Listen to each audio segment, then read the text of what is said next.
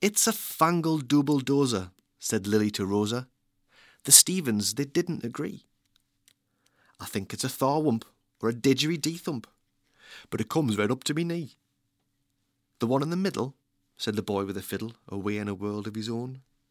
He played with such glee until 3:15. It's a shame you can't bow a trombone. "My cousin Paul's not my cousin at all. He's a friend that I met at a wake. We giggled to death, and poor Uncle Geoff, who like a stripper, popped out of the cake. And old Bobby's like Dobby. He surfs for a hobby, spends hours just looking for porn. He's got the best package, which included the snackage. He's a veggie, so it's probably just quorn.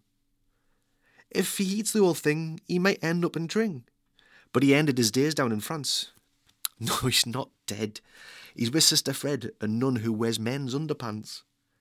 She got up to pray at 7 today. She worships a god made of cheese. She used to be Catholic. I think she's allergic. The smell of incense makes her sneeze. In the name of the Gowder, the stinking bishop has power. The big cheddar, the edam, the brie. She went to confession to atone of her sinning, because she loved a pirate called Smee. But Father Mcsharry was dreaming of Barry when poor Sister Fred spilled the beans. Just pick up the can, it's a Heinz 56. You're missing the flavour, it seems.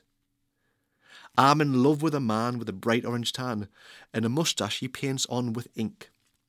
He's not got much of a brain. He might be insane. He calls himself Ethel, I think. He smells like a bakery. He loves buns and pastries. His favourites are pasties from Greg's. But I'd prefer a nice truffle, or a cocktail with Russell. But I might lose control of me legs. There's my new friend called James. He's taken the blame for my lack of decorum on trains. I swear it's Tourette's, but I break into sweats. I think that I've broken me brain. But the moral of the tale is that nothing's for sale when your friends are as nuts as a scrotum. And I think you're the best, but I'll be better with rest. I'm like a bear who's missing his totem. Paul.